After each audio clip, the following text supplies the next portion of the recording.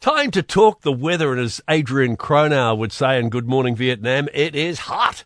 Damn hot. It certainly has been on the top half of the North Island. Joining us from weatherwatch.co, Phillip Duncan. Morning, Phillip.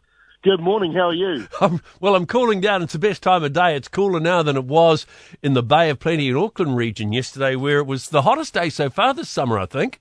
Yeah, pretty hot yesterday, up get very close to the 30-degree mark for a lot of places, and I think we'll get it again today. It's actually the reverse nor'wester. You know the nor'wester they get in Canterbury?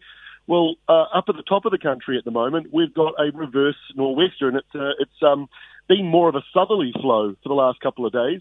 And what we're about to get is a change over the next few days ahead. It's a real change for the whole country. A big, windy west to southwest change is on the way. And in fact, I dare to say it might even feel like autumn to some places this coming weekend. Don't worry, summer's not over, but just this weekend, it might not be quite as summery as it's been. The interesting thing about the temperatures in the north yesterday and over the next day or two, it's also the humidity that goes with it, isn't it? Yeah, it is. And you know, getting subtropical air, this low that's parked off the east coast of us, is bringing down subtropical air and then pulling it back up again as a southerly. And so that's why it feels so warm. And southerlies are pretty hot at this time of year for the north of the country anyway. They don't come off Antarctica. They often are just localized ones, and that's what we've got now. But a big cold front comes in on Friday, and that really does remove the humidity.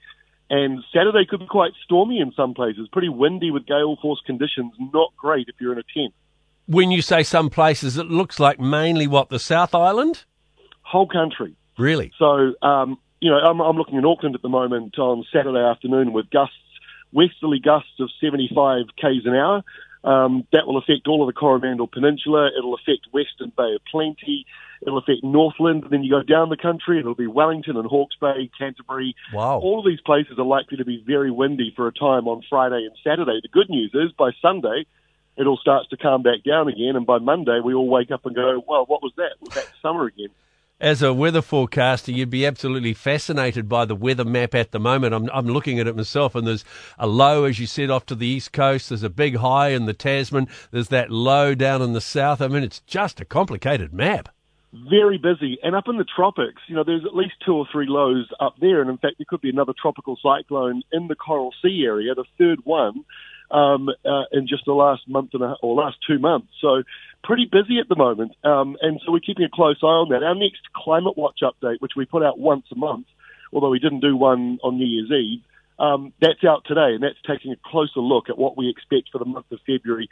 And I think hopefully it won't be too bad, but it is changeable. There's a lot going on around us, even if for the most part our weather is actually quite settled this summer. There is a lot going on around us. And we're going into February, so I guess it's still a continuation of summer, even though you said the temperatures might be a little autumnal. Yeah, I mean, honestly, on Friday, Saturday, a lot of people will think that's the end of summer. It's not. It's just our location on Earth. And by next week, we're back into many places are back into hot weather again next week. So it's a temporary, brief blip. Good on you, Phillip. Nice to catch up, mate. We'll do it again soon. Cheers, mate. Thank you.